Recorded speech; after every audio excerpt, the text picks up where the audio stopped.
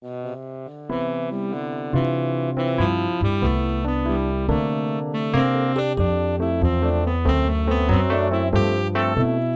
15 oktober wees de Hoge Raad een arrest over de causaliteitsmaatstaf in het verzekeringsrecht.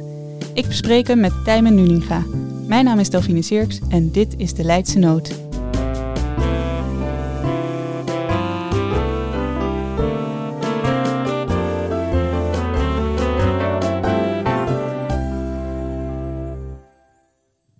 Tijmen, welkom. Ja, dankjewel Delphine.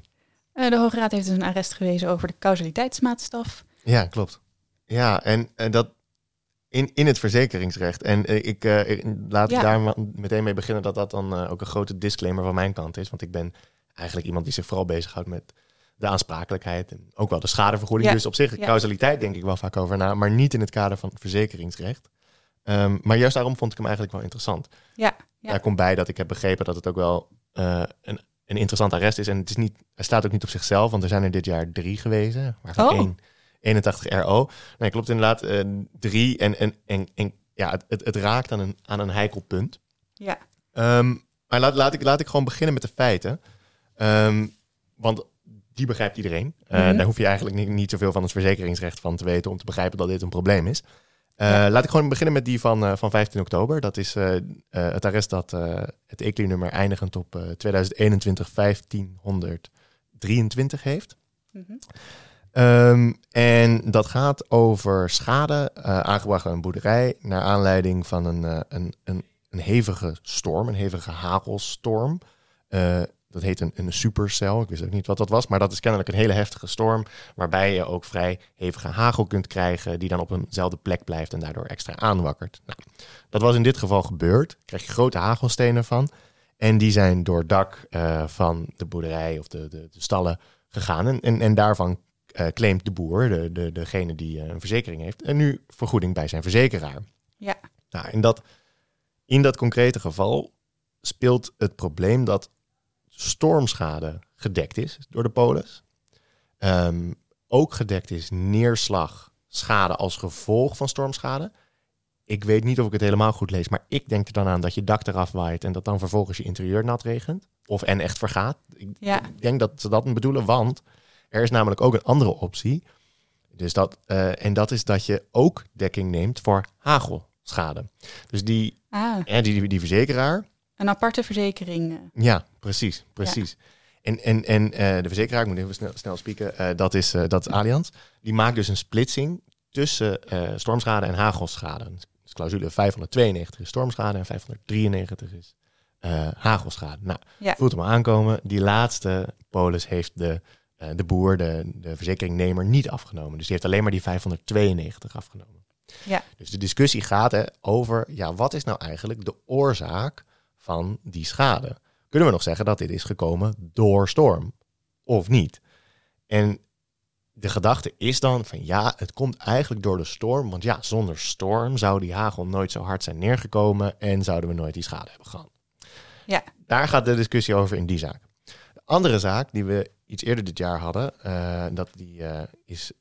het arrest is eerder gekomen, dat was op 4 juni al. Het ECLI-nummer is daar 2021-815. Althans het einde. En die spreekt misschien nog meer tot de verbeelding. Dat gaat over de diefstal van een auto. Die wordt in de buurt van Parijs wordt die gestolen. En die wordt dan enkele maanden later uitgebrand teruggevonden. Nou, daarvan claimt de eigenaar vergoeding bij zijn verzekeraar. En dan kijken ze naar de polis en daar staat dan in dat brandschade is gedekt. En schade opgelopen door diefstal, dus verlies van de zaak door diefstal ook. Maar die is alleen gedekt als er een klasse 3 alarmsysteem is. Ik heb verder zelf geen idee wat het dan precies is. Nee. Maar je voelt hem al aankomen natuurlijk. Dat hadden ze niet. Dus de dekking voor de diefstal ontbreekt. Dus dat verkeerd alarmsysteem in. Dus de schade geleden door de diefstal is niet gedekt. Maar schade door brand wel. En dat roept de vraag op in dit geval. Dat verlies, want uiteindelijk is de auto er niet gegaan. Ik bedoel, het resultaat is hetzelfde. Hij heeft geen auto meer. Is dat nou gekomen door diefstal? Niet gedekt. Of is dat gekomen door brand? Wel gedekt. Ja. Dus eigenlijk heb je daar met die 2 zaken min of meer hetzelfde probleem. Ja, het is natuurlijk wel net iets anders, maar een beetje een vergelijkbaar probleem van hoe bepalen we nou eigenlijk wat in zo'n specifieke polis de oorzaak is? Hoe komen we daar precies achter? Nou, en dan... Belangrijk om te weten. Ja, zeker voor die verzekeraar. Ja, bent, en voor de verzekeringnemer. Ja, het is natuurlijk een hele cruciale vraag. Dan neem ik maar even de rol van de buitenstaander aan van de aansprakelijkheidsrechtsjurist. Of eigenlijk misschien gewoon de generalist die zegt, hangt van de polis af. Maar het punt is natuurlijk, er staat niet zo heel veel in de polis. En in het verzekeringsrecht is het dan dus zo dat er best wel wat theorieën zijn ontwikkeld over wat voor causaliteitsleer je dan toe zou moeten passen. Waarschijnlijk met de gedachte dat dat dan veel zekerheid biedt. Hè? Dat op het moment dat je niks regelt in je polis, dat je dan weet van oké, dan wordt het dus dit leerstuk. Maar er zijn nogal wat tegenstrijdige theorieën. Een beetje de soort van de basis is natuurlijk de conditio sine qua non. Dat is nooit echt natuurlijk een sluitstuk, maar meer een soort ingangseis. Je moet wel... een ondergrens vormt het. Ja, precies. Hè? Dus alleen... je kijkt dan de andere kant op. Hè? Dus dan zeg je alleen de oorzaak, alleen de omstandigheden waarzonder de schade niet zou zijn ingetreden. Dus dan moet je kijken van als ik al die dingen wegdenk, zou er dan nog steeds schade zijn? En als het antwoord daarop ja is, dan is het dus kennelijk geen conditio sine qua non. Ja. Nou, same als in het aansprakelijkheidsrecht. Maar ook in het verzekeringsrecht is dat vanzelfsprekend alleen maar een ingangseis. Belangrijker wordt het wat daarna komt. En dan heb je er verschillende. Ik neem ze gewoon even door als je het goed vindt. Ja. Je hebt dan dus de causa proxima leer. Dat is de gedachte de meest dichtbij gelegen oorzaak. Dus je kijkt gewoon, je hebt een hele ketting en je kijkt van wat was het meest dichtbij de uiteindelijke schade? Nou, je zou bijvoorbeeld kunnen denken dat de brand is bij het diefstalgeval. Ja. Hè? Ja. Je hebt dan nog de causa remota. Daarvan zeggen we, we moeten eigenlijk de meest ver verwijderde oorzaak nemen, waarvan je nog in redelijkheid zou kunnen verwachten dat die zou gaan leiden tot de schade.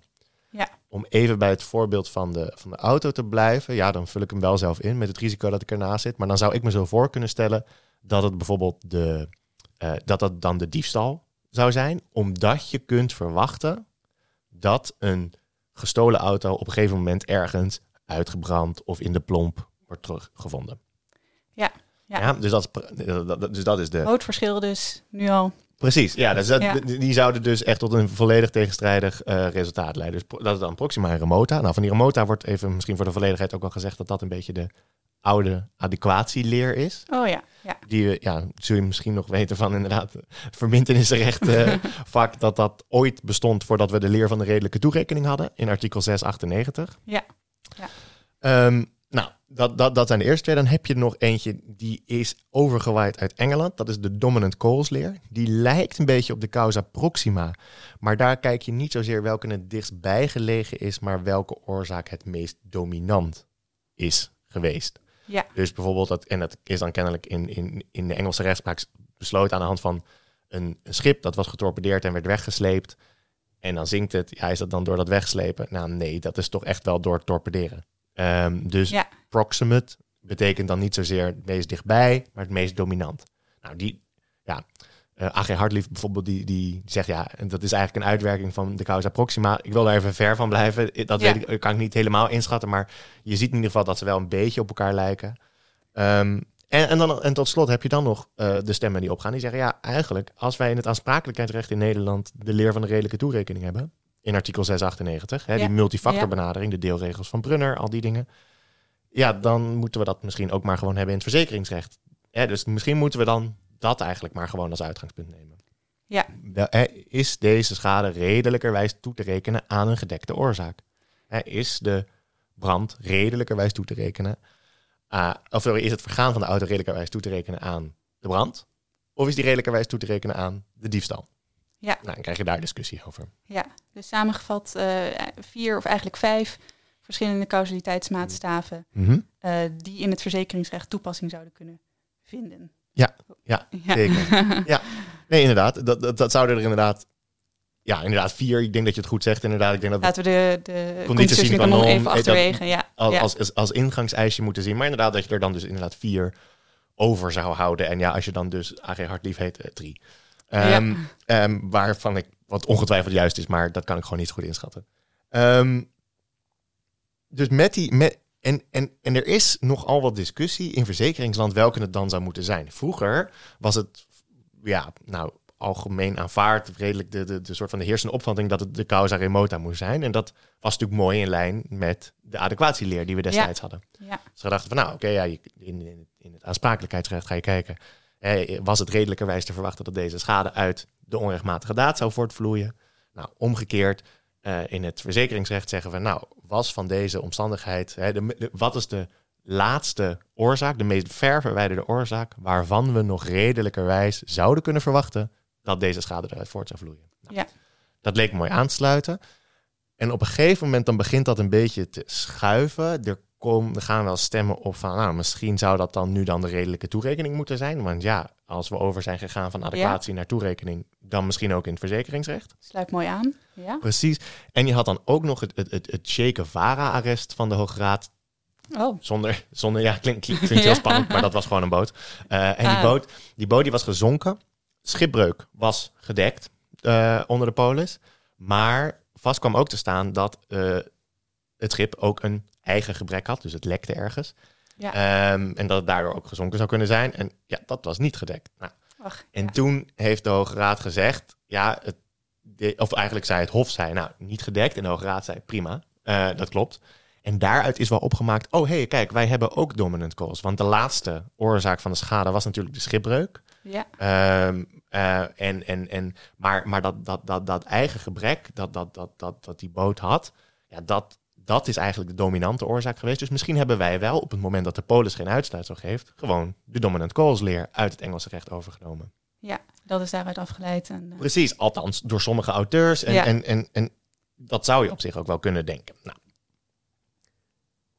met die stand van zaken komen we nu bij de Hoge Raad. En ik denk dat dat ook wel duidelijk maakt waarom dit dus wel degelijk belangrijke arresten zijn. Terwijl we misschien als generalisten denken, gesteggel over uitleg, dat zien we wel vaker, haveltekst toch? Is dat in het verzekeringsrecht dus wel degelijk een prangende vraag van, moeten we hier nou de ene of de andere nemen? Ja. Nou, dan zal ik ook maar meteen overspringen naar de oplossingen die de verschillende gerechten, dus de Hoven en de Hoge Raad ervoor hebben. En dan laat ik dan beginnen met die diefstal. Dat is die zaak 815. Ja, de auto. Precies. En daarvan zei het Hof, als ik er zo naar kijk, dan zijn er eigenlijk gewoon 2 oorzaken. Ja, je hebt een brand, maar je hebt ook een diefstal. Je zou kunnen zeggen, de brand zou zich nooit voor hebben gedaan zonder de diefstal. Maar aan de andere kant zou je ook wel weer kunnen zeggen, het is wel echt wel, ik bedoel, als er alleen een diefstal was geweest en je had hem teruggevonden zonder brand, dan had je de auto gehad. Ja. Dus welke moet het nou precies zijn? Nou, uiteindelijk zegt het Hof dan van, dan zou je eigenlijk zeggen, dan gaan we 50-50 verdelen. Maar omdat het wel heel erg in de reden ligt dat een diefstal eindigt in ofwel bijvoorbeeld een afgebrande auto, ga ik hem veranderen in 70-30. Dus dat betekent dat er 30% van de schade vergoed moest worden door de verzekeraar. Dus 70% laat het Hof eigenlijk liggen bij de verzekeringsnemer, de eigenaar van de auto. Ja, want die had niet de juiste alarmklasse. Precies, dus inderdaad, dat deel was niet gedekt inderdaad. Ja. Precies, ja, helemaal correct. Ja, dat deel was niet gedekt omdat hij niet de juiste alarminstallatie had. Dan blijft dat deel voor jouw rekening. Ja, doet een klein beetje denken aan een soort proportionele aansprakelijkheid of zo. Inderdaad. Denk aan nefeliet Caramus en roken en blootstelling aan asbest. Beetje zoiets. Ja. Dus dat zegt het Hof daar. Ja. En dat komt bij de Hoge Raad en dan is de verzekeraar zegt, je had eigenlijk dominant cause moeten toepassen. En met de gedachte waarschijnlijk dat de dominant cause hier de diefstal zou zijn. Ook wel wat wel min of meer klopt met als je de proportionele verdeling van het Hof neemt. 70% ligt het aan de diefstal. Dus dan zou dat inderdaad de dominante oorzaak zijn. En eigenlijk reageert de Hoge Raad daar heel kort op met, dat klopt niet. Het is niet zo dat als de polis geen uitsluitsel biedt, dat we dan naar het Nederlands recht uit moeten gaan van de dominant cause leer. Zo werkt het niet. Het is een kwestie van uitleg van de overeenkomst. En dat had de Hoge Raad ook al eerder wel eens gezegd in het Uniboom. Het Hogeboom Uniegarant. Dankjewel. Jij, Lange naam. Ja, Hogeboom Uniegarant arrest, inderdaad, thanks. En dat benadrukt de Hoge Raad gewoon nog een keertje van, luister, het is uitleg. En daar houdt de Hoge Raad eigenlijk op. Heel veel meer zegt de Hoge Raad in dat arrest niet. Ja. Daarmee laat het dus die proportionele verdeling in stand, waarvan ik er dan maar even van uitga dat dat oké is. Aan de andere kant, misschien vond de Hoge Raad gewoon ook de klachten daartegen gericht niet goed. Daar durf ik me niet aan te branden. Dat weten we niet. Ja. In ieder geval, de regel is duidelijk. Nee, er is niet zoiets als een uitgangspunt dat we uit moeten gaan van dominant cause. Je zult altijd de overeenkomst moeten uitleggen en kijken wat daar dan bij hoort. Ja, dus alle opties staan eigenlijk nog open. Eigenlijk wel. Ja, dus inderdaad, je zou al die leerstukken die we net af hebben gelopen, die zouden het kunnen zijn. Dat hangt er vanaf hoe je de overeenkomst interpreteert. Ja. Nou, en in 1523 zie je dat eigenlijk wel mooi weer terugkomen. Want daar was natuurlijk de vraag, is het nou gekomen door de storm of door de hagel? Hoe moeten we dat zien? Ja. Nou, ik had net al eventjes gezegd, je had 2 clausules die een verzekeringnemer kon afnemen. 592 storm, 593 hagel en storm. En de verzekeringnemer had in dit geval alleen voor 592 gekozen. Nou, daar was nog wat gesteggel over of ze dat wisten. Maar laten we heel even, net als Hof en Hoge Raad, ervan uitgaan dat ze dat wisten. Ja.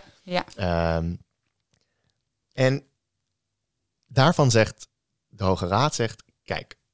Ik moet eigenlijk eerst even introduceren wat het Hof zei natuurlijk. Het Hof zei, we passen dominant cause toe. Dus het Hof ging daar inderdaad van uit. Het Hof ging uit van, dominant cause is het relevante leerstuk. Ja. En de dominant cause, dat is de hagel. Dus, en de hagel was niet gedekt onder 592. Dus dat is het dan. Ja.